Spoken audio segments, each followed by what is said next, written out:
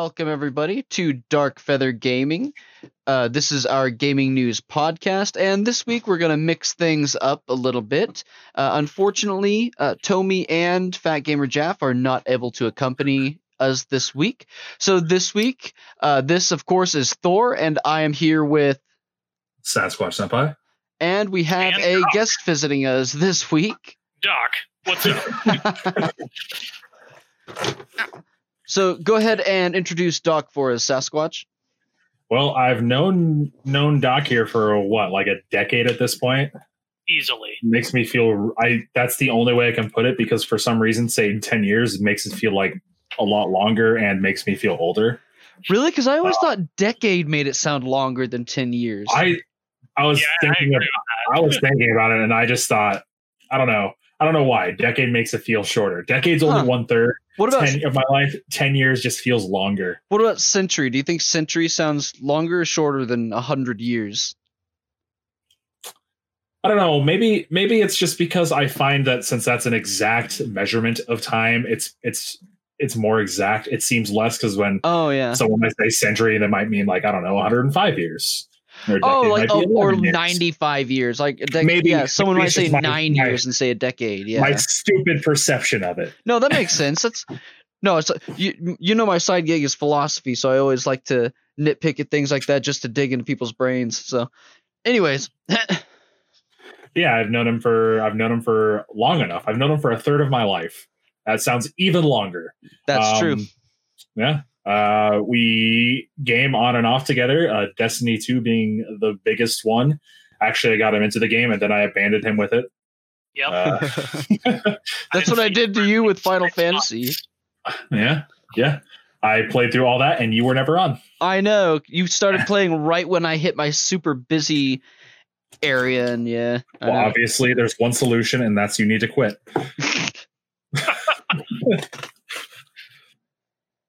But yeah, I don't think I've actually played any fighting games with you. We've played Dragon Ball FighterZ at the same time, just not together. Yeah, because you got it for the wrong platform. I got it for the Switch, which is the perfect platform for that game. Let me tell you, it is the road perfect trips platform at D&D. Platform. The D-pads on every variation of the controller I've used to try and play fighting games on Switch has been an awful experience. Yeah, so I hold the analog stick like an actual joystick when playing fighting games, so I get a little different experience out of it. I have a Switch Lite, and that doesn't work too well. The thumbstick is tiny. It's because you bought the sad Switch. It was a gift. I didn't buy it. Okay. All right. You got the sad gift. No offense to the person who gifted it if they hear this. It's a lovely gift. And I do love it. It's just for fighting games, I'd rather just stick to something I can plug an arcade stick into. Makes sense. And that's something you also do aside from Destiny 2. You play a lot of fighting games. Guilty Gear, I think, currently. Yep, playing a lot of Xrd. Participated in a beginners tournament last week. Came in 9th. Nice. You have to go back 7 years, 8 years to when I played 7 years when I played a ton of fighting games, and it was Street Fighter 4 and Street Fighter X Tekken, or is it Tekken X Street Fighter? I don't know. Street Fighter. Only one they made. It's I believe that the community calls it Cross Tekken. Yeah, it's supposed to be cross. I played as Team Korea, so Huang and John. So I just kicked people in the face. That's all I did. I got really good at it. That's the only fighting game I got good at it, and then I stopped. Unfortunately, from what I understand, it got a balance patch that did not help. That usually fucks with netcode in fighting games. Yeah, and it also has terrible netcode.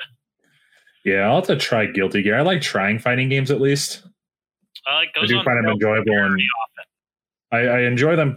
Definitely a casual setting. So, Guilty Gear might not be your cup of tea.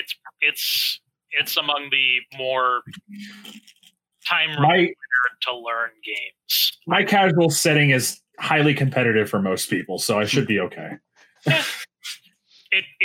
It's got a slapping soundtrack. You'd like it. Some slapping eats. Slapping eats. All right, so let's dig in here. The first thing on our list is the Division 2 getting a 100-story skyscraper mode. I don't know what the fuck that means, but I'm sure you'll explain it to us. Yes, I do know that one. So I played the hell out of the First Division. Which it's kind of funny because the First Division was about a virus spreading in the United States and across the world and causing a pandemic and the collapse of society. We're not quite to the last part yet, but the world is working on it. We're getting there. We're getting there. But in the First Division, there was a mode added called the Underground, which essentially added like a replayable, a constantly replayable, ever-shifting dungeon mode. So you'd go in, it'd put together random different blocks of the game world in like a subway system for you, and then you play through it. So it randomized the different sections or whatever the building blocks you could play through and have, a varying experience over time. The Division 2 seriously lacked this, so the end game was kind of just like any end game, really, just doing raids and preset dungeons. So you kind of got used to it.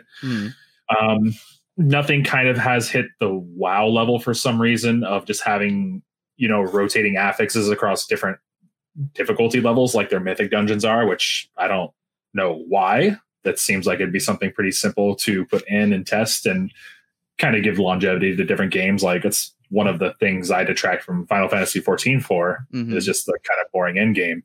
But that was happening here. There was just no end game, and they finally leaked the skyscraper. It was in an alpha. It was in the PTR beta. Someone data mined the skyscraper. It's not going to be called the skyscraper. It's going to be called Summit. So you're going up through 100 different levels of a skyscraper, essentially, that are randomly thrown together, fighting different bosses. There'll be elite enemies, which count as bosses every 10 floors. Those only go up to 100. So it'll go up in difficulty as you go up as well, and you can restart every 10 floors as well. So if it gets to something that's too hard for you, you can just restart. It's a bloody palace. Yeah. It's just something that's been entirely missing from it. And I remember I have Uplay Plus or whatever their subscription service is, and I got to the end game. There's just nothing to do. So after I played all the single player games, I felt like it on there. I just canceled it, but this might get me going back up with that. Is just, I'm a big fan of procedurally generated content. It's not always perfect. There's definitely issues with it, but it just adds a lot more to a game. Yeah, for sure. Nice. Looks like the next thing, Indian government bans 118 Chinese apps, including PUBG Mobile. So, wait for it. Fuck China. This is in the response to the skirmish on the Indian border, where China said India was at fault and India said China was at fault. But I think we can all just agree China was probably at fault. They've banned a lot of apps that are directly tied to Tencent, which is directly tied to the CCP. So it has actually affected a lot of like their gaming scene as well, because PUBG is one of those online games. Same with Fortnite. So those games are currently not available to Indian residents, and a lot of their gaming comes from mobile gaming. Android phones are dirt cheap over there. And that's where a lot of people do their gaming in India, is on mobile phones on the go, not necessarily on the go, but at home. So it is definitely affected not only PUBG's parent company or Epic Games, in the case of Fortnite, affected their income. It's also affected the people trying to play the games, because those are just not available, because a lot of mobile games are outsourced to China, to Chinese companies. Like with the Pokemon MOBA. Okay, and not to digress too much, but I've just can either of you explain like how it even works to playing a game like that on mobile, like Fortnite or PUBG? I just can't even wrap my brain around it. I got something to put here. back when Android phones first came out, my original Motorola Droid came with a demo for a first-person shooter that had graphics fairly comparable to like the Nintendo 64 era. And it ran pretty smooth, but the controls were garbage and I just couldn't play it. Well, and that's what I'm thinking is like you'd have to, everything would just be flat on the screen there. You don't have any, I don't know, it just feels like it'd be so fucking awkward to try and use the controls in a format like that. Yeah, I can't even fathom it. Yeah, I can't. I couldn't even really adjust to playing like RuneScape on the mobile version. I don't know. I'm pretty picky about mobile games, but some of the controls I just can't understand how people even deal with it. I tried playing some old NES games on an emulator, thinking, up, down, left, right, A and B. Those are the only things you need, and you don't need like varying degrees of pressure sensitivity. Mm-hmm. Should work out pretty well, right? You'd think, but I couldn't beat Kirby's Adventure. Like I couldn't make it through a level. I remember trying to play an old Sonic game and the input lag was so bad, and it was like an official release from Sega. You know what has really bad fucking input lag is the Final Fantasy VIII remaster on PS4. Ugh. Fucking terrible. And what makes it really terrible is because if you played it, remember when you use the summons, you have to tap the square button to boost them, and every now and then it'll flash the X. You have to stop. Imagine doing that with like a 0.5 to 1.5 input lag. It's I won't even do it. I won't even use the boost feature on Guardian Forces most of the time. It drives me fucking crazy. I think the only game I struggled through playing entirely was a mobile Secret of Manaport, but I also have an issue with those games. So, So speaking of mobile games, some updates on my Pokemon Go Mega Evolution rant from last week. I came out of the gate right when they announced it with quite a few different misgivings for it. And the next day, the day we released the podcast, they actually addressed a lot of those issues because I wasn't alone in all of this stuff that was kind of ridiculous. And I mean, I guess they found a pretty good middle ground. Some of the updates haven't rolled out fully yet, but some of their plans include making the Mega Energy requirement a little bit less, obviously. And the amount you get from winning the Mega Raids will be increased. That has already been implemented. Some of the future ones, they're going to make it to where if you walk with your buddy, you can earn Mega Energy for them. They didn't really specify if that means, say, you're walking with a Charizard and you earn the Mega Evolution candy, or if it has to be a Mega Evolved Charizard. I doubt that, but at this point, I wouldn't put anything past them. They are going to... Huh? I've got a pretty major issue with the Mega Evolutions. It's temporary. Yeah, that's another big thing but that's not too surprising since it's kind of themed with the rest of the games that they have, but it's I think that's kind of bullshit that you only get 4 hours, but they are if you have to cap it, leave it for a week. Yeah. Put a cooldown on that one, so you have to evolve a different one. Yeah. Like, I'd have been okay with that, but as a really casual player of the game, I play like maybe 1 day a week. I've got a friend, we go out, we catch some Pokemon, try to convince our Pokemon group to log in and do some remote raids with us. Yeah. But I have enough Mega Energy to evolve my Beedrill, but there's really no point. Yeah, and the only other thing they're doing, they're going to make it to where there'll be some research and breakthroughs and challenges that'll give some, but it's something, but I think they could still do more. I think you're right. I think a lot of the problem isn't necessarily that it's temporary, but it's how short that temporary period is, especially because, it kind of screws over the more casual players, people that aren't playing it every single day. But we'll have to see how they roll out on it. The future updates haven't been released yet, so they might make some tweaking to them. We'll just have to see, but we'll keep everybody updated. The next topic is going to be some Super Mario 3D. We have Super Mario 3D World and Bowser's Fury, which was announced, as well as the All-Stars Rolled into 3 that has now been released. Yeah, so it was the what is it, 35th anniversary of Mario. And it was their special 35th Super Mario Bros. 35th anniversary Nintendo Direct, which is their like, it's not even scheduled. It's just whenever they want to do something, updating their games. They're two separate games. Super Mario 3D Worlds is a essentially remaster of the old Wii U game, and Bowser's Fury is like an add-on for it. In respect to that game, they are creating 2 new amiibos for people who like to collect those or use those. There's a Neko Mario and Neko Peach amiibo. Those will be releasing with the game.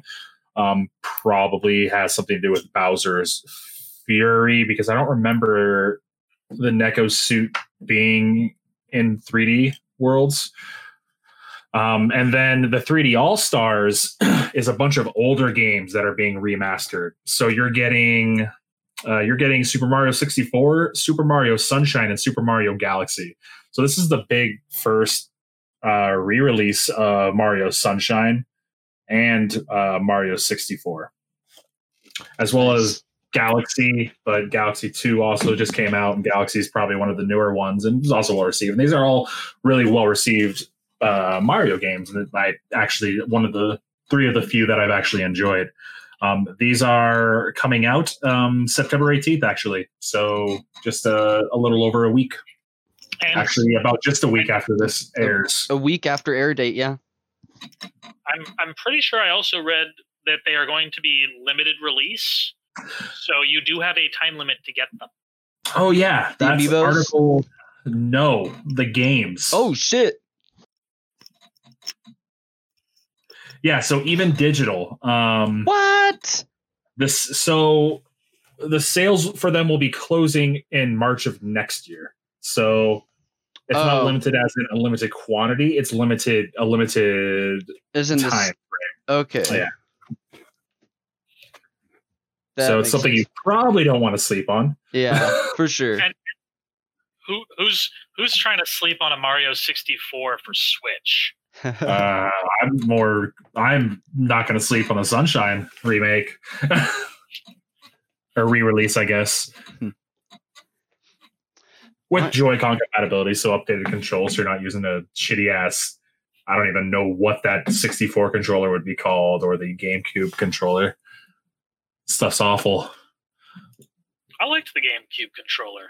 You're a monster. It's literally the best for Smash outside of the Smash box.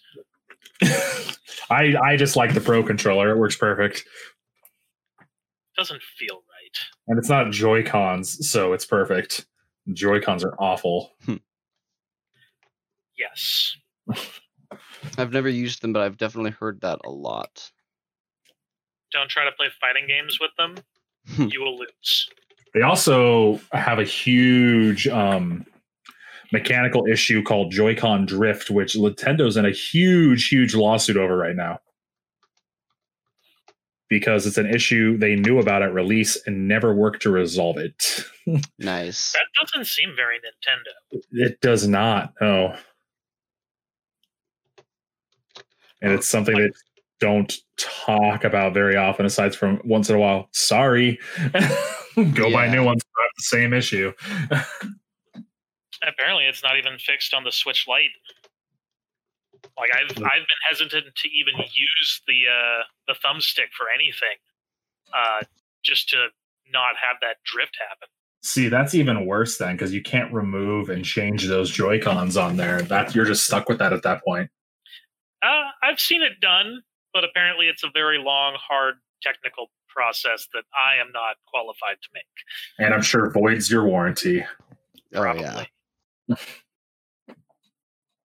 All right, so the next thing is some Call of Duty updates. One of the main things is something that's been kind of teased and leaked, and we were all expecting a little bit, which is the nighttime mode for Warzone. And I think what do they call it? Nightfall mode? Nightfall is their night mode, yes. Mm-hmm. So, yeah, if you enjoy having the night mode of maps, which I personally do, but also, like, RIP everyone's collective hard drives, and, like, yeah, prepare to buy a separate hard drive just for Warzone, which I was thinking about that, too, once you get into Cold War, like it's going to cook into Warzone. So pretty soon that's going to become so demanding, just having Warzone. But other updates in that Call of Duty area for Cold War is that they have announced that Cold War will not only be cross-platform, but it'll be cross-generation play also. So if you buy Cold War on PC, PS4, PS5, Xbox Series X, Xbox One, PC2. whatever, yeah, PC2, what the fuck ever, if you own Cold War, you will be able to play with anyone else playing Cold War hard stop. And that's pretty fucking cool. I was a little salty that they wouldn't let you upgrade like a lot of them have been doing, but it is nice that they'll at least let cross-generation happen. And that's, yeah, I mean, that's not too unprecedented, but it's really good to hear that they're doing that combined with the cross-platform, because that's just connecting everybody, and that's fucking awesome. So I did also notice playing Modern Warfare earlier. That's how it came out, and we reported on prior that there would not be a free upgrade for Cold War from old generations to new generation to the current one. Yeah, when that rolls around, if you buy the Ultimate Edition, you do get a free upgrade. So for the extra $20, you'll get the upgrade. It's not a free upgrade like most games are doing right now. So you might just want to. What else do you get with it? A bunch of in-game bullshit. Does it come with any Call of Duty points? Come on, man. This is active we're talking about. Hey, okay, no. I bought the digital deluxe edition of Black Ops 4, and it came with like 5,000 Call of Duty points. I was fucking stoked. Yeah, it was when they were first rolling them out, so it was kind of a promotional thing too. But as useful with as many skins and stuff as you see right now in Call of Duty. So, do you recall in earlier podcasts how I talked about if you do the battle passes right, you never have to repurchase any points. So if you buy some initial points, you can just keep waterfalling with them the whole time. Yeah, but I'm an anime skin whore, so it never works out. That's what I do, and that 5,000 Call of Duty points I got for that's what I've been in. That's where that waterfall is coming from. Ever since then, I've never had to buy Call of Duty points because they've just been washing around themselves in the battle, and all I've ever really got with them was Battle Pass and a few different skins that I really liked. But for the most part, just the Battle Passes, and they just recycle themselves. So since I got that initial boost of them with the Deluxe Edition, and I think it was 5,000, it might have been 4,000 or 3,000 or 6,000, I don't know, but it was a few thousand. And ever since that initial boon of Call of Duty points, I've never actually had to get more, so... If they do something like that with it, I would do it. What I meant was, did they have like as robust of a skin store as Modern Warfare has currently? Oh yeah. Or really? Huh. Yeah. And it was they had, not only were they doing the Battle Pass, that's when they first started doing the Battle Pass system for when Black Ops 4, but they were also still doing the loot boxes too. I knew about the loot boxes, so. But yeah, their Battle Pass system was it was how they worked out the kinks. The very first one they put out, it had 300 tiers, and a whole bunch of them were just blank with nothing. It was really weird. But that was season 0. The first season they kind of retuned it and worked the kinks out with all the complaints. So it was a work in progress. But that's kind of where their Battle Pass thing started, was in Black Ops 4, and I think that's why they gave that boon of points, was to help people roll that out. So, but even if they gave just 1,000 or 2,000, it would help make up that difference of the extra $20. You know what I mean? Yeah. As far as I looked into it, it was mostly just other random in-game content like skins, operator skins, whatnot that can be used in Warzone or the base multiplayer game. So. Do we know if they're going to do season passes again, or if they're going to keep it like they did with this last Call of Duty, where there's no season passes? They just kind of focus on the Battle Pass, and everyone gets a DLC for free. I think it's going to be Battle Pass again, because they did in their big multiplayer reveal talk about how there's going to be free maps and content rolling out as well. So I believe it's going to be the same sort of setup. Sweet. Which has been a very successful setup for them. It's done good. I like it too. It lets people who play the game a lot feel like they're actually getting something out of it because of that progression. People like unlocking stuff. They like leveling up. It's just inherent. It feels like progress. Yeah. And so they'll still have a huge skin store cosmetic store. Mm-hmm. They'll have their battle pass and whatnot. Cool. So Lab Zero Games has laid off all of their staff, according to a former employee. Yes, so Lab Zero Games is the developer behind the rather popular Skullgirls fighting game franchise. There was a issue going around recently where their owner was just laying off employees at random. It seemed that he was just like picking and choosing who to lay on or off because they're having money issues, who he didn't want to pay and whatnot. And it then came out from a former animator that he had just released everybody, which is kind of sad because Skullgirls was one of the few fighting games that I played and got into, just mostly because of its art style. Its art style is very anime, so it's kind of me. Yeah, it's a very cool, unique art style.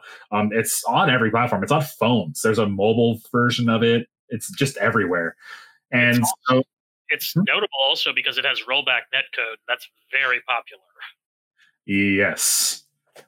They've kept the ability to play online functional through many, many patches and updates, which cannot be said for most fighting games. However, while Lab Zero Games is now defunct and laid off its workforce, it seems that a new company is picking it up and working on the game in their stead, Autumn Games, and their developer Hidden Variable.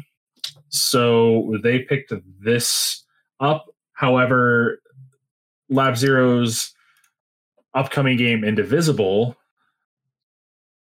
which is like a side-scrolling brawler, there is no news on that. So that was their other game they were kind of working on, but there's no news on that being picked up by anybody, which is kind of unfortunate because it also had one of the more unique art styles you'd find in games anywhere nowadays, because they've hand animated everything in Skullgirls and in the upcoming Indivisible. So that's a lot of work to do, and it's always a really, really good way to play a game if it's hand animated.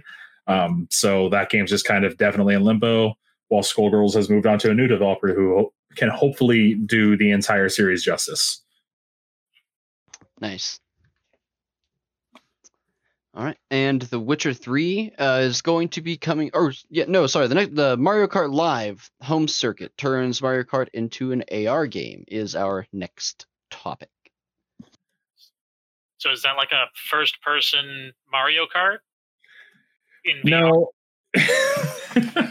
I'm not entirely sure how it works, to be quite honest.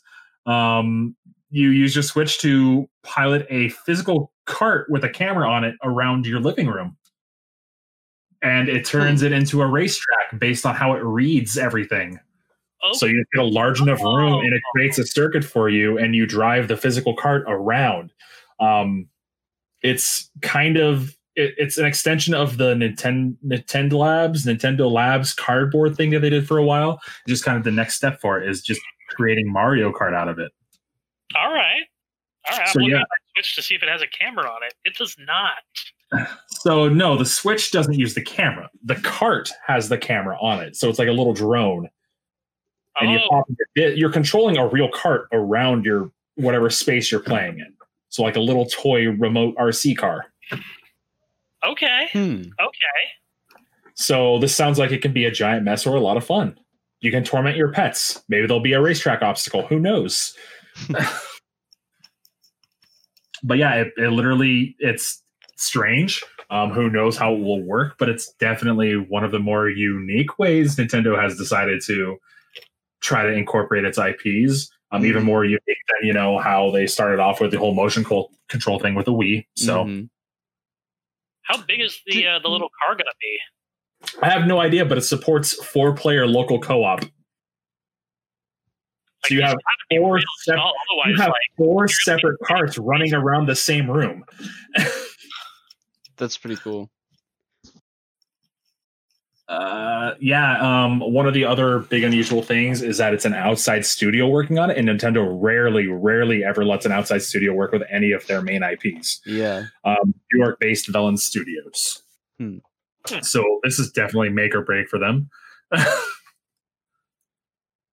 Or set up to fail. One of the two. Are they a second party or a third party? Third party. Oh, wow. I hope they succeed, because this sounds cool and I'm interested. All right, so it looks like the next thing now is The Witcher 3 on the next gen consoles. Yeah, so it was just completely random that they announced they're having free upgrades to the Xbox Series S or X, PS5. Yeah. Oh, free upgrades. Free, yeah. Dude, that's fucking awesome.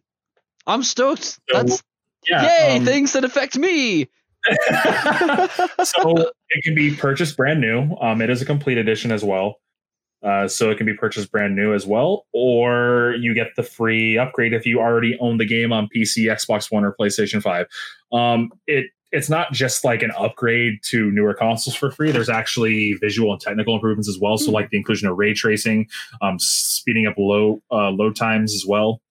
Plus, it's no matter which version you owned previously, you get all of the previous content that was released. Nice. That's actually a really good marketing technique. Being badass. Yeah. Yeah, why are they like winning everything? I think what fucking country are they from? Norway? Sweden? Norway? Somewhere. They're Viking-ish. One of them Nordic region countries. What's a game? Well, wherever they are, they are the most profitable company in their entire country. They have more GDP than their country. So they are from Poland.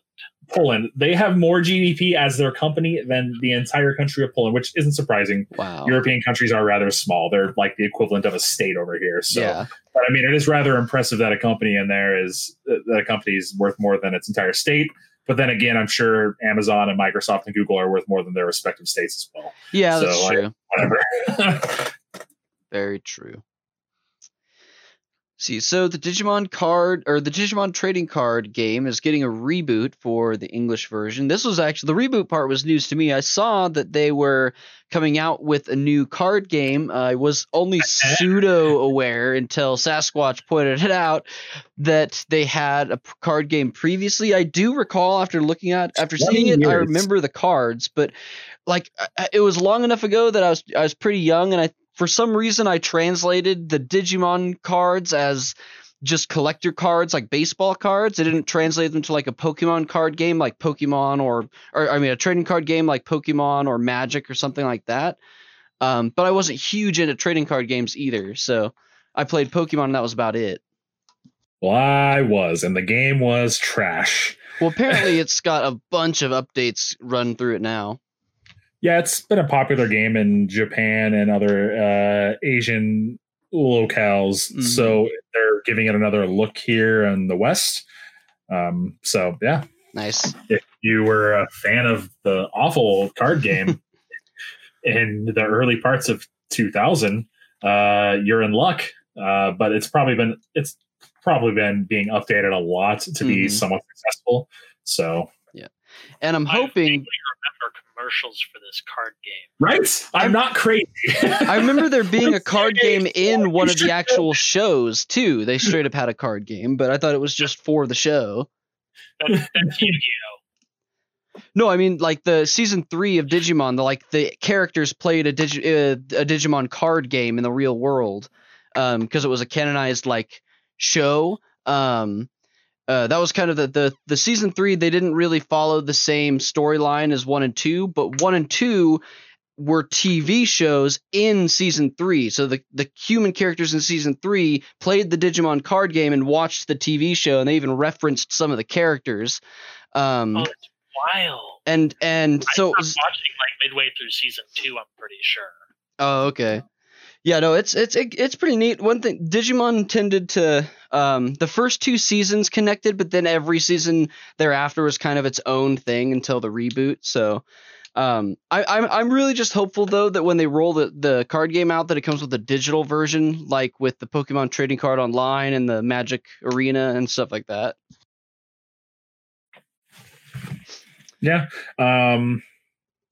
who knows about its success rate over here? But as long as it has backing in one country, it can be successful. Yeah. Personally, I'm still waiting for the Duel Masters to come back west, which is Wizards of the Coast specific Japanese card game, but it's also a really weird card game. Very naughty cards sometimes. So, but Digimon, I mean, it kind of makes sense with the huge reboot of the anime currently going on. Is that why there have been a ton of Digimon memes recently? Yes. Yes. Yep. It's actually the season's still airing. Yeah, they've totally rebooted the first season. Yeah. Is it on streaming sites? Hulu. Oh, perfect. I have that. Yep. Yeah, so Hulu is owned by Disney, and Disney actually bought Digimon like 3 years ago. So since Disney owns Digimon, they put it on Hulu. I would have expected them to put it on Disney Plus, but that's a whole. Yeah. Anyways, it's all. Yeah, we've been over that. They've split that up stuff weird. Yeah. But so, Rise of the Triad, a classic '90s first-person shooter, is getting a remaster next year. God, I love this game. Back when I was a little kid, not supposed to be playing games where you can blow people up into gibby little bloody bits with rocket launchers. Now, not to get nitpicky, but is per our definition, at least that we established in our videos previously, is this truly a remaster or is it like a remake? This is a. I would say it is a remaster, not a remake. Okay. Because they're keeping kind of the older style of it, while just upping the source of the port. So I don't know if that means they're putting a built-in like emulator for the old DOS. But it's essentially the same game, just with updated assets, more or less. Yeah, they're also doing something about the multiplayer, which was, the typical 90s style Quake Arena shooter. So if you like those, it's definitely a game for you because you had weird guns. You had like a cross-based crossbow, a literal crossbow. You could get like powers of God and shock people, or shoot fireballs, or become a dog and bark people to death. Or it was weird. It was a weird game. You were fighting a cult. It was awesome. Should not have been playing it as young as I was. Nice. But it is by 3D Realms. They are an older publisher. So yeah. If you like those old style games like Doom or the original Doom or Wolfenstein or Blake Stone, another game by them, they're getting a remake here shortly, a remaster. Nice. So nice. It's coming to the Xbox One, PS4, and Switch. So. See, so it looks like Minecraft PSVR support is coming later this month. Yeah, so this is specifically for the PlayStation. The PSVR hopefully gave that away, and this was actually released by Sony. So this is also coming along with the green light from Sony giving Minecraft cross-platform play. So you'll be able to play with friends on PC. This is just the Bedrock version, though, so you're not going to be getting a ton of mods out of it. But I mean, if you're playing Minecraft on a console, you don't really care about that, anyways. Yeah. So, oh, that's cool. It'll apparently have 2 VR modes: immersive and living room. So, nice. Living room is going to be one where it's like, I'm gonna suppose you're like wearing a headset, then it just puts a virtual screen in front of you. A little more, obviously not immersive. Maybe just more comfortable, so you can lay back there in bed looking at it. Like there's a 100-inch screen 2 inches from your nose. Yeah. But immersive will just be your typical VR experience where you move your head and you turn and look and whatnot. Yeah. So that was just like a bit of a dump of Sony going more cross-platform play with their games, which they were initially the ones to just kind of be against it at the beginning of all that kind of spread of stuff here recently. So. Especially on a Microsoft-owned title. So yeah.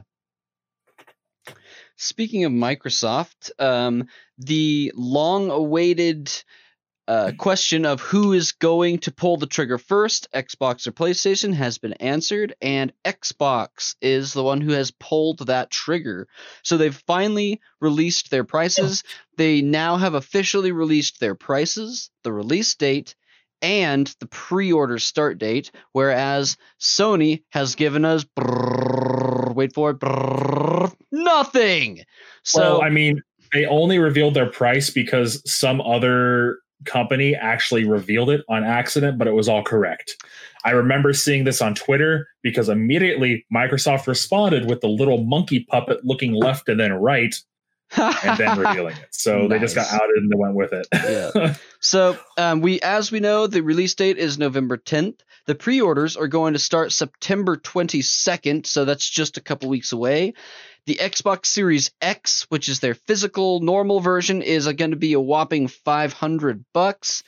And the Xbox Series S, which we were also introduced to as the Xbox Series Speaker, is going to be $300. Which I was sitting here all these weeks constantly going on about how it's only going to be a $50 difference. I don't think it'd be $100. $200 difference? What the fuck? If this was Price is Right, I would have lost less. Yeah, like I get it, but I mean, I don't know. That just seems insane. Given though from the specs I saw, the physical version, for some reason, the Xbox Series X has a larger hard drive than the Xbox Series S, which seems weird since you'd need more space with the S. But I'm guessing that it's less about it being a digital version, and I think it's more about it being a light version. You know what I mean? So, also in one of these articles, if you go through it, the S also only can output to 1440p, so it's not actually true 4K like the X. Okay, so it's just a light version essentially. So yeah, that's why it has a small. That's why its core is smaller. Its graphics drivers are smaller. That's why everything on it's smaller. Hard drive wise, probably shouldn't be smaller, but I mean, people need their external drives anyway, so they'll just port that over and use it. That's why such a big price difference. And so I'm actually wondering if with PlayStation, since there's not as much as a difference, it's mostly just about digital versus physical, there might not be as big of a price gap, which actually might end up in Xbox's favor, because if, they roll out PS5 for $500 and the digital version for $400, well, that Xbox Series S might be a light version, but it's still $100 cheaper than the cheapest PlayStation version. So this could give them an edge. Kind of. I mean, at least a little bit. I could see where their marketing team would be going with it. At least Sony would have to really push that. Hey, this is exactly the same. It's just missing an optical drive. Yeah. They might drop it down 150 cheaper to try to kind of reduce some loss, because I don't see those.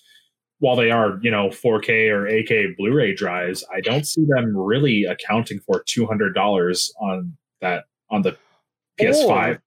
Now, to be fair, Sony owns the rights to Blu-ray, so it's probably a lot cheaper for them to produce it. So, I mean, Microsoft, every time they sell a Blu-ray drive, money goes to Sony. Okay. So it might be cheaper for them. So it might get away with it. I don't think they want to go. There's no way they can do any more than $399 for their digital version. It has to be that, or it's bust. Well, check this out though. I mean, I don't know. I think it's still possible that Sony could just, decide, fuck it, pull a giant middle finger out and basically do a marketing version of Zip Flop, oh my, and just make it exactly the same price. The digital version is $300, and they put in their marketing, hey, ours doesn't sacrifice a bunch of shit, and it's the same price point. And they've done shit like that before. No, I don't like that, because that means that their games are less likely to come to PC as quickly. That's true. Yeah. I mean, it's in their interest to sell more consoles, and that would definitely do it. Yeah. Yeah. I mean, they're still going to, no matter what though, companies don't make money off the consoles themselves till like 5 years in, when they can actually manufacture them for cheap. Mm-hmm. So coming to PC with their stuff would still make more sense sooner rather than later, but I can kind of see to drive a wedge in there and keep a huge share, they'll do that. But that market share means less and less as years go on, I think. Yeah. All right. So, Breath of the Wild prequel, Hyrule Warriors: Age of Calamity is the next topic. So, yeah, 2 years ago, we got Hyrule Warriors, which was the Legend of Zelda version of Dynasty Warriors, which is like you play as a big, huge hero hacking and slashing your way through tiny of armies and then fighting a boss. They actually announced a couple days ago Hyrule Warriors Age of Calamity.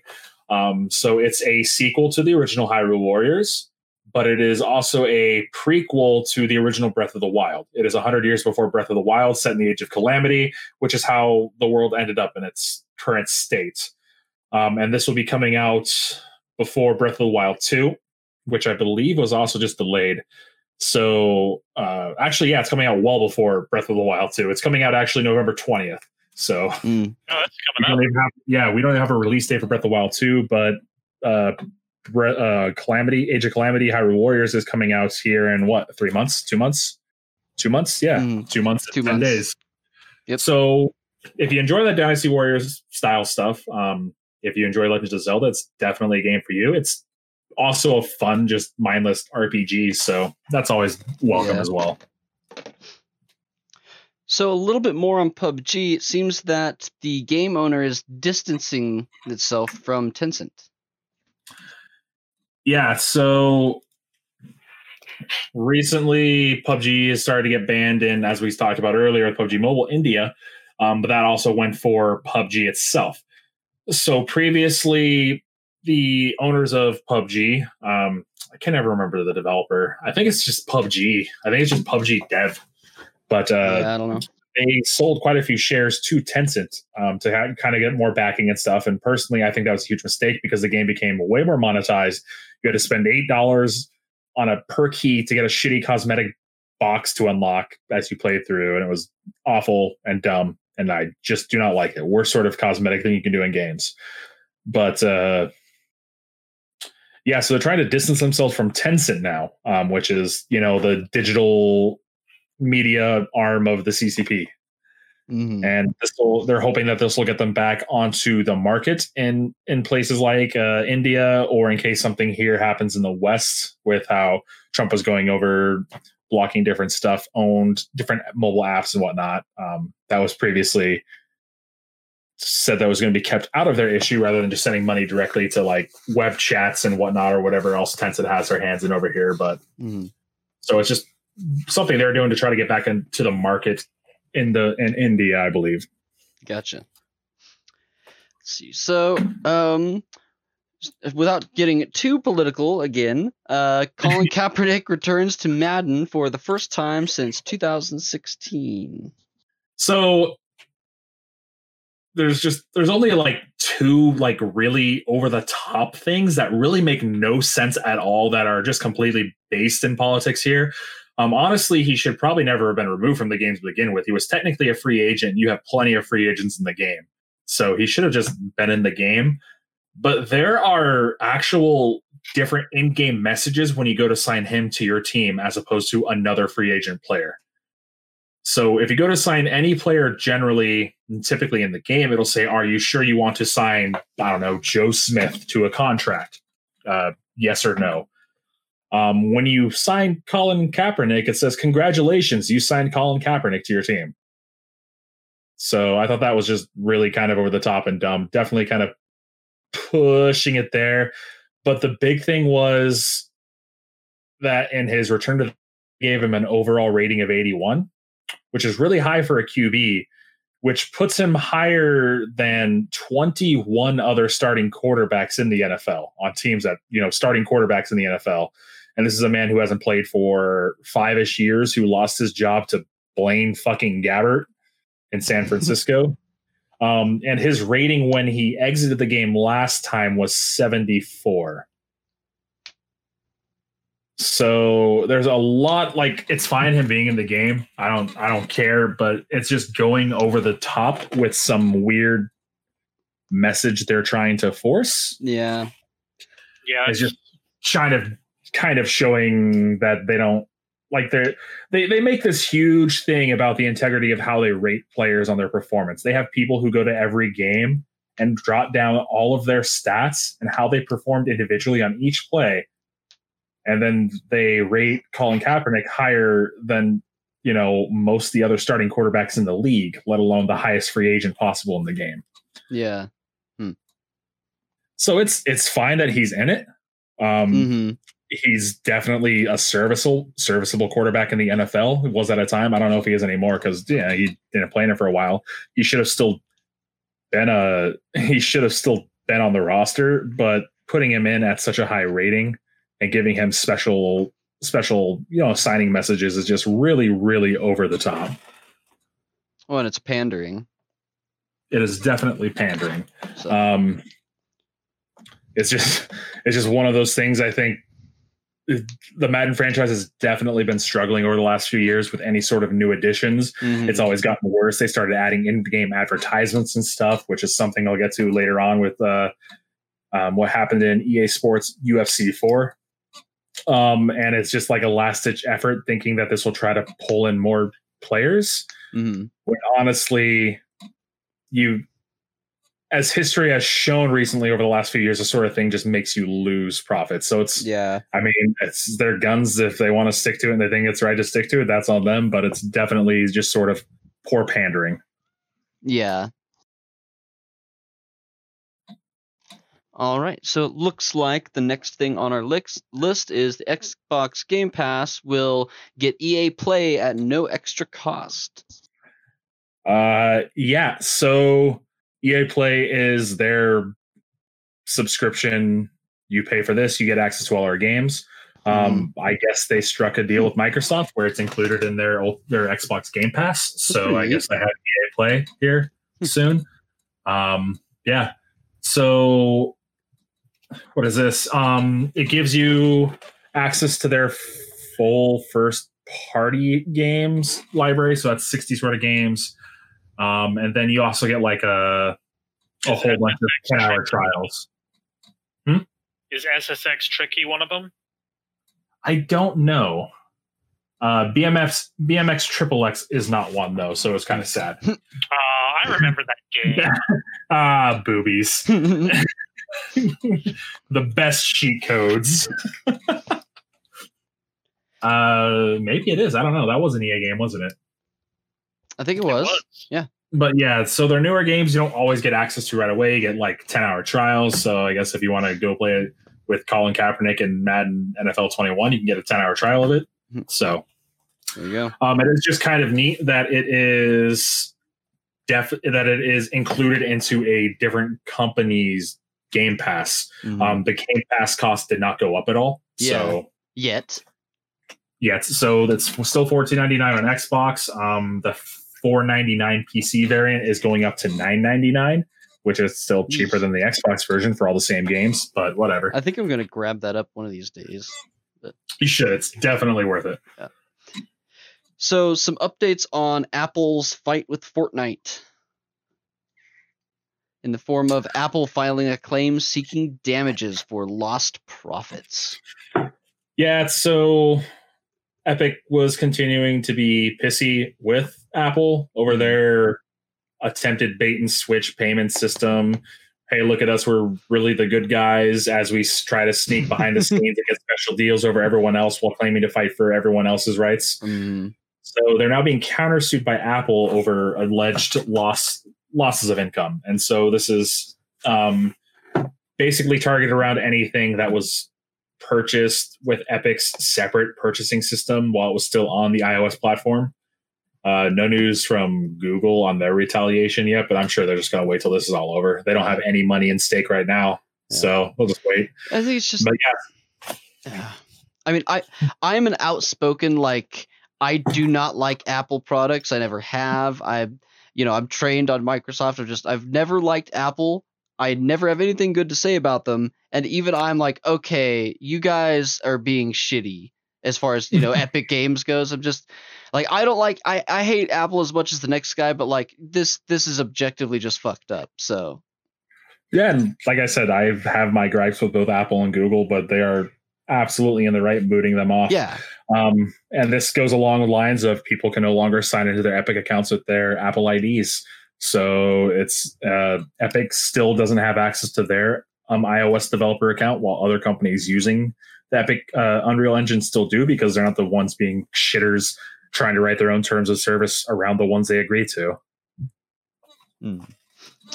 So this is the first big retaliation from Apple, because it seemed like so far they had been completely like lenient with how they were reacting. Because it was always just like, come on, undo this and you're welcome back here. And it seems like they decided on it. Whatever. Well, here you go. Have a countersuit right back. So it looks like... Oh, go ahead. I was just kind of... The whole situation's ridiculous. Oh, yeah. Have you kept up on it at all? Only through your podcast. Yeah, it goes along well with fuck China. It's fuck Epic. Yeah. And it looks like Nintendo is apparently telling developers to get ready to make 4K ready games. This is pretty exciting. Yeah, so this makes you think that there's going to be some new form of Switch coming in the future, probably, definitely next year, unless they're going to the Switch 2. Now, it seems to be just like an upgrade of how like the PlayStation 4 got a Pro or the PS3 got a Pro, or the same with the Xbox series of consoles. It's just going to be like a Switch Pro. Well, yeah, or a closer comparison might be like the 2DS to the 3DS. Well, the 3DS went to a 2DS. Yeah. Wait, what? Yeah, the 3DS to 3DS, and then they split off the 2DS and then the 2D. Yeah, so the 3DS was the first thing. Then you got weird. The 3DS XL, and then you got the 2DS, and then you got the 2D. Oh, fuck. Oh, no, okay, that's what I was thinking. I was thinking 3DX to 3DX XL. Yes. That's what I was thinking. Okay. Yeah, it's just kind of like an upgrade. So, cool. I mean, you're going to need to get an entire new dock, a new system, I'm sure. But, I mean, the Switch isn't necessarily a new console right now. As far as consoles go, it's a fairly cheap console, so... Yeah. I know why? For the Witcher 3 upgrade. God, the Witcher 3 looks like ass on the Switch, but my God, does it fucking run perfectly. Does it? That's more important to me. I was at one point thinking of getting it for Switch, but I was worried that it wouldn't be able to run the game very well. Nah, it's optimized great. It just looks like ass. I'll take functionality over graphics. Yeah, I mean, you got the full game experience there. Yeah. Yep. As long as the menus are readable. My eyesight's shit anyways. I can barely tell the difference sometimes.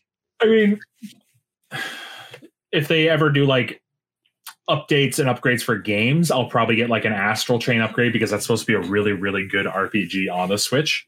So that'll be something for me to look forward to, at least. So yeah.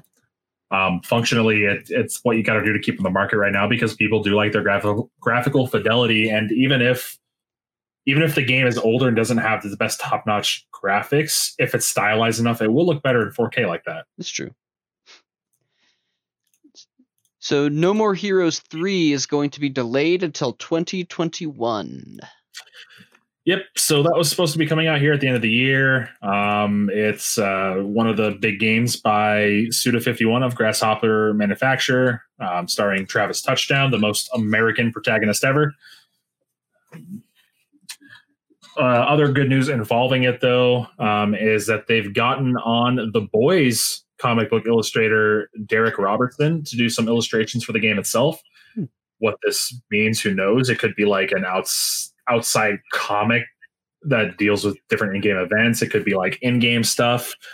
But Goichi Suda, Suda51 himself, he did state that it was due to the pandemic currently going on, which has created difficulties in the production of the game. So if anyone was looking forward to that, I know I was. It has been delayed until next year, though there are some extra illustration things going on with it now.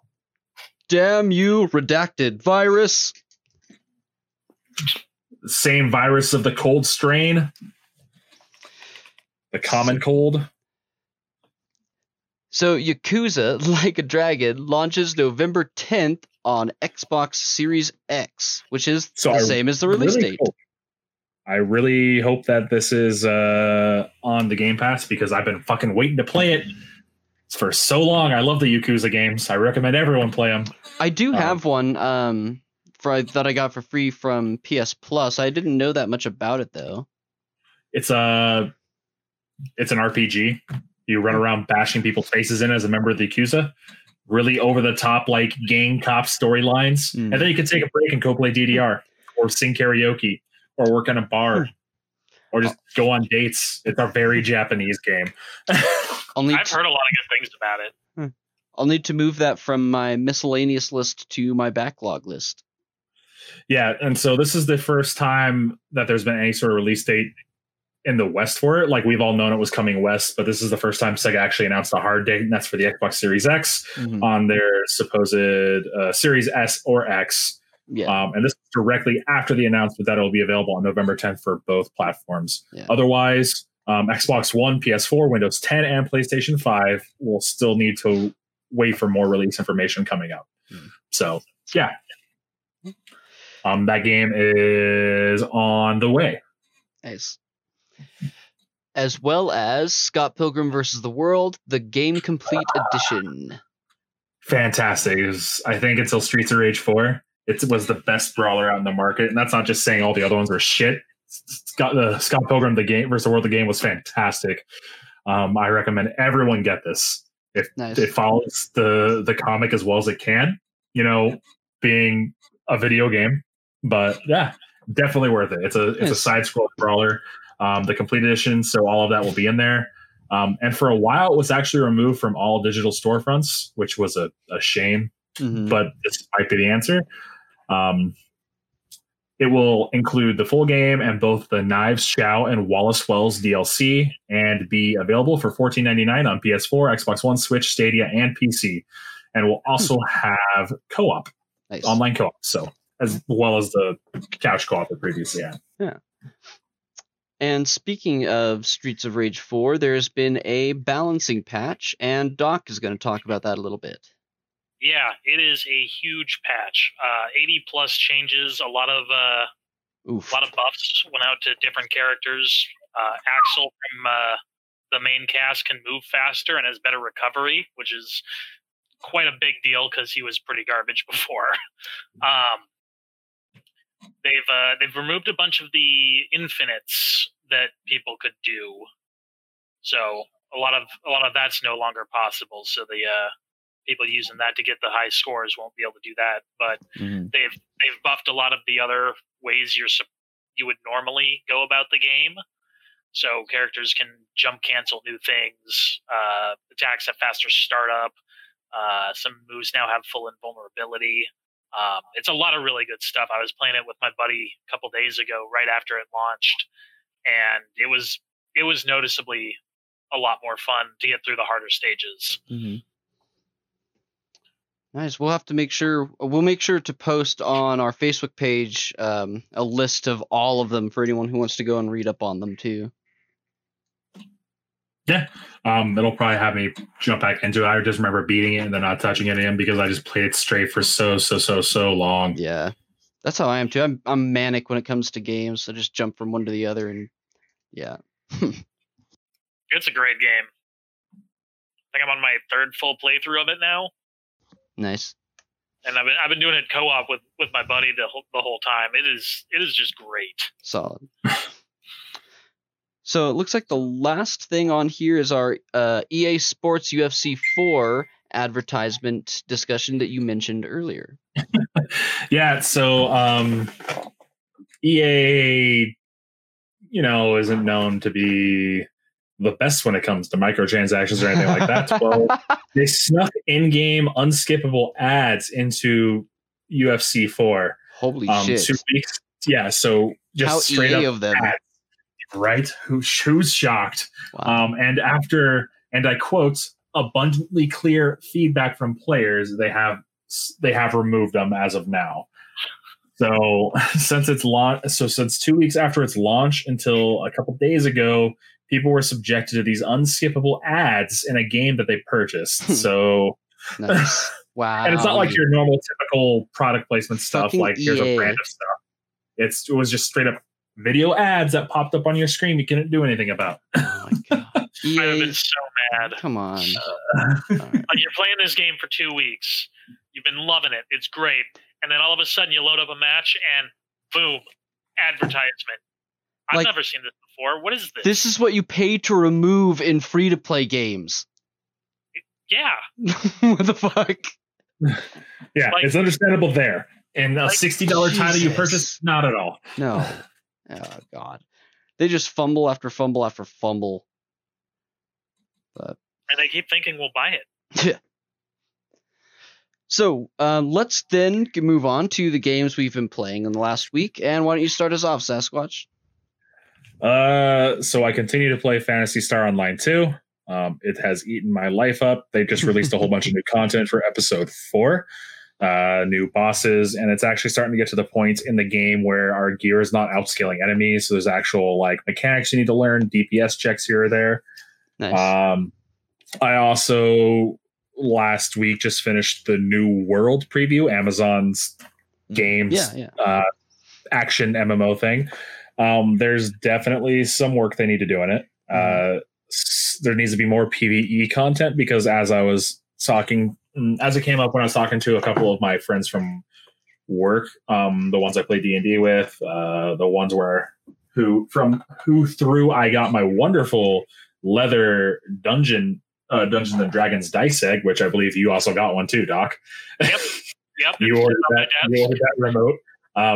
He said that since he works swing shift, he wasn't able to participate in any sort of PvP, which is the huge draw of that game, is the big company battles between 50 on 50 people from one company versus 50 on the other, battling to take over different territory. He couldn't participate in that because of how you set up times and it's randomly picked when these fights happen. Yeah. So they just definitely do need more PvE stuff. They do need some weapon balancing. The inclusion of more than 3 melee weapons and whatnot would be nice. Mm-hmm. But I can see that stuff that they add to it as it goes on. Other than that, bug-wise, the game was pretty flawless. The game looks great. The sound design of the game is absolutely fantastic. How you go about gathering resources and stuff looks great. You literally fell trees. So that was cool. And that's kind of like a post-alpha pre-beta. It definitely seemed to fit in there. So hopefully they do have a lot more stuff coming because they did push the game back, hoping to put more stuff into the game for players to do. So nice. They are listening to player feedback. That's good. I also purchased and played through Marvel's Avengers, which is their co-op, up to 4-player co-op beat 'em up game where you play as Avengers, Black, the main core cast, Black Widow, the Incredible Hulk, Thor, Captain America, Iron Man, and then they have the inclusion of Ms. Marvel, Kamala Khan. Mm-hmm. They threw her in as the new fictional event of A-Day or Avengers Day happens, and she gains her powers and becomes Ms. Marvel. The single player campaign is actually pretty good. Ms. Marvel's a fantastic lead they have for it. It's just like this girl who's fangirling over meeting the Avengers as her literal life is falling down around her and being destroyed as she's being hunted down by an evil corporation for her superpowers. And she has to reassemble the Avengers and put them back together to get them to fight the said corporation. So the single player campaign is like the intro to the main multiplayer portion of the game called Avengers Reassemble. And then the post game is called Avengers Initiative. And I would attribute it to kind of like, I don't know, Warframe or Phantasy Star or even Destiny in some way, where you have a hub and then you go out to different missions and fight enemies in different dungeons, essentially. Yeah. Cool. And I also I have one more game. I just started playing the beta for Crowfall, which is another crafting survival MMO like New World. It's one I've been watching for like 7 years, and I finally got the beta for it. So nice. I will have more on that later after I played more than 3 hours. Yeah. But you definitely recommend Avengers? Yeah, if you want to play through and feel like superheroes, it's really fun. It's on my Black Friday list, so yeah, I would definitely recommend it. Nice. Hopefully they add more stuff to the Avengers Initiative stuff, but they are adding a whole bunch of free characters and whatnot. Sure. The only character that most people won't have access to unless you're on a PS4 is Spider-Man, but that's it. Sorry. Black Widow so far is the best character. It's just so much fun shooting people and then kicking them and then blowing them up with grenades. I do enjoy all of those things. Yeah, you play Destiny. You do like shooting people, some cases stabbing them, and then throwing grenades. Yep. Cool. So what have you been playing this week, Doc? I have finished my complete playthrough of Horizon Zero Dawn for PC. Nice. I put 2.5 weeks into it without playing really anything else. You're welcome. Yeah, thank you. I miss having friends sometimes. But, man, Horizon Zero Dawn, great experience. Like, I'm blown away. I'm working on a new game plus now. Up the difficulty a bunch. So other than that, pretty much the only thing I've played is Guilty Gear Xrd. Participated in a tournament last week and just been practicing pubs, playing with some buddies. It's also the only thing my Twitch channel ever gets viewers for, so that's kind of nice. Nice. Yeah, you just got to get really, really good at it. I'm getting there. I'm still a beginner. I haven't really been playing much either. I've been doing Final Fantasy XIV, same as I have been since last week. I've been kind of slowly chugging my way through the main story. It's just been a fucking crazy work week, so I haven't had a lot of free time. But so that's all I've really been doing is the Final Fantasy XIV stuff, and still just plugging along. And I'm hoping that in the next podcast or two, I'll have caught up to the main scenario, and we could start talking about theories on where the next expansion is going. So I should get back into Final Fantasy XIV. You I thought definitely it was really should. Cool. I started playing it right when it first relaunched as A Realm Reborn, and I was having a lot of fun with it, and none of the people who said they were going to play played, so I had no one to play with, and it was kind of boring by myself. Honestly, like at this moment, there's a ton of single player stuff you can essentially run through and do. Oh, yeah. And I have to say, Shadowbringers is it's easily the best story in any MMO ever. It's, I think, as it stands, the highest rated MMO expansion, which is above Burning Crusade, which Burning Crusade held that for a long time because Burning Crusade was fantastic. You know that. I've tried to talk about Burning Crusade for weeks. This is way better, miles and miles better than Burning Crusade. It is ridiculous how well polished and written this story is. It is fantastic. And I've said it many a time, even on this podcast, that it was a wasted story potential for a Final Fantasy game that they just wasted on an MMO expansion. That's how good it is. Yeah. All right. Well, that's going to wrap it up for us this week. Thank you so much, everyone, for tuning in. Please remember to like and subscribe and check our individual channels as well. Those will all be listed in the description below, as well as channels for our guest star, Doc. So please make sure you check those out and tune in next week for our next podcast. Thank you, everyone, and have a great week. Johnny.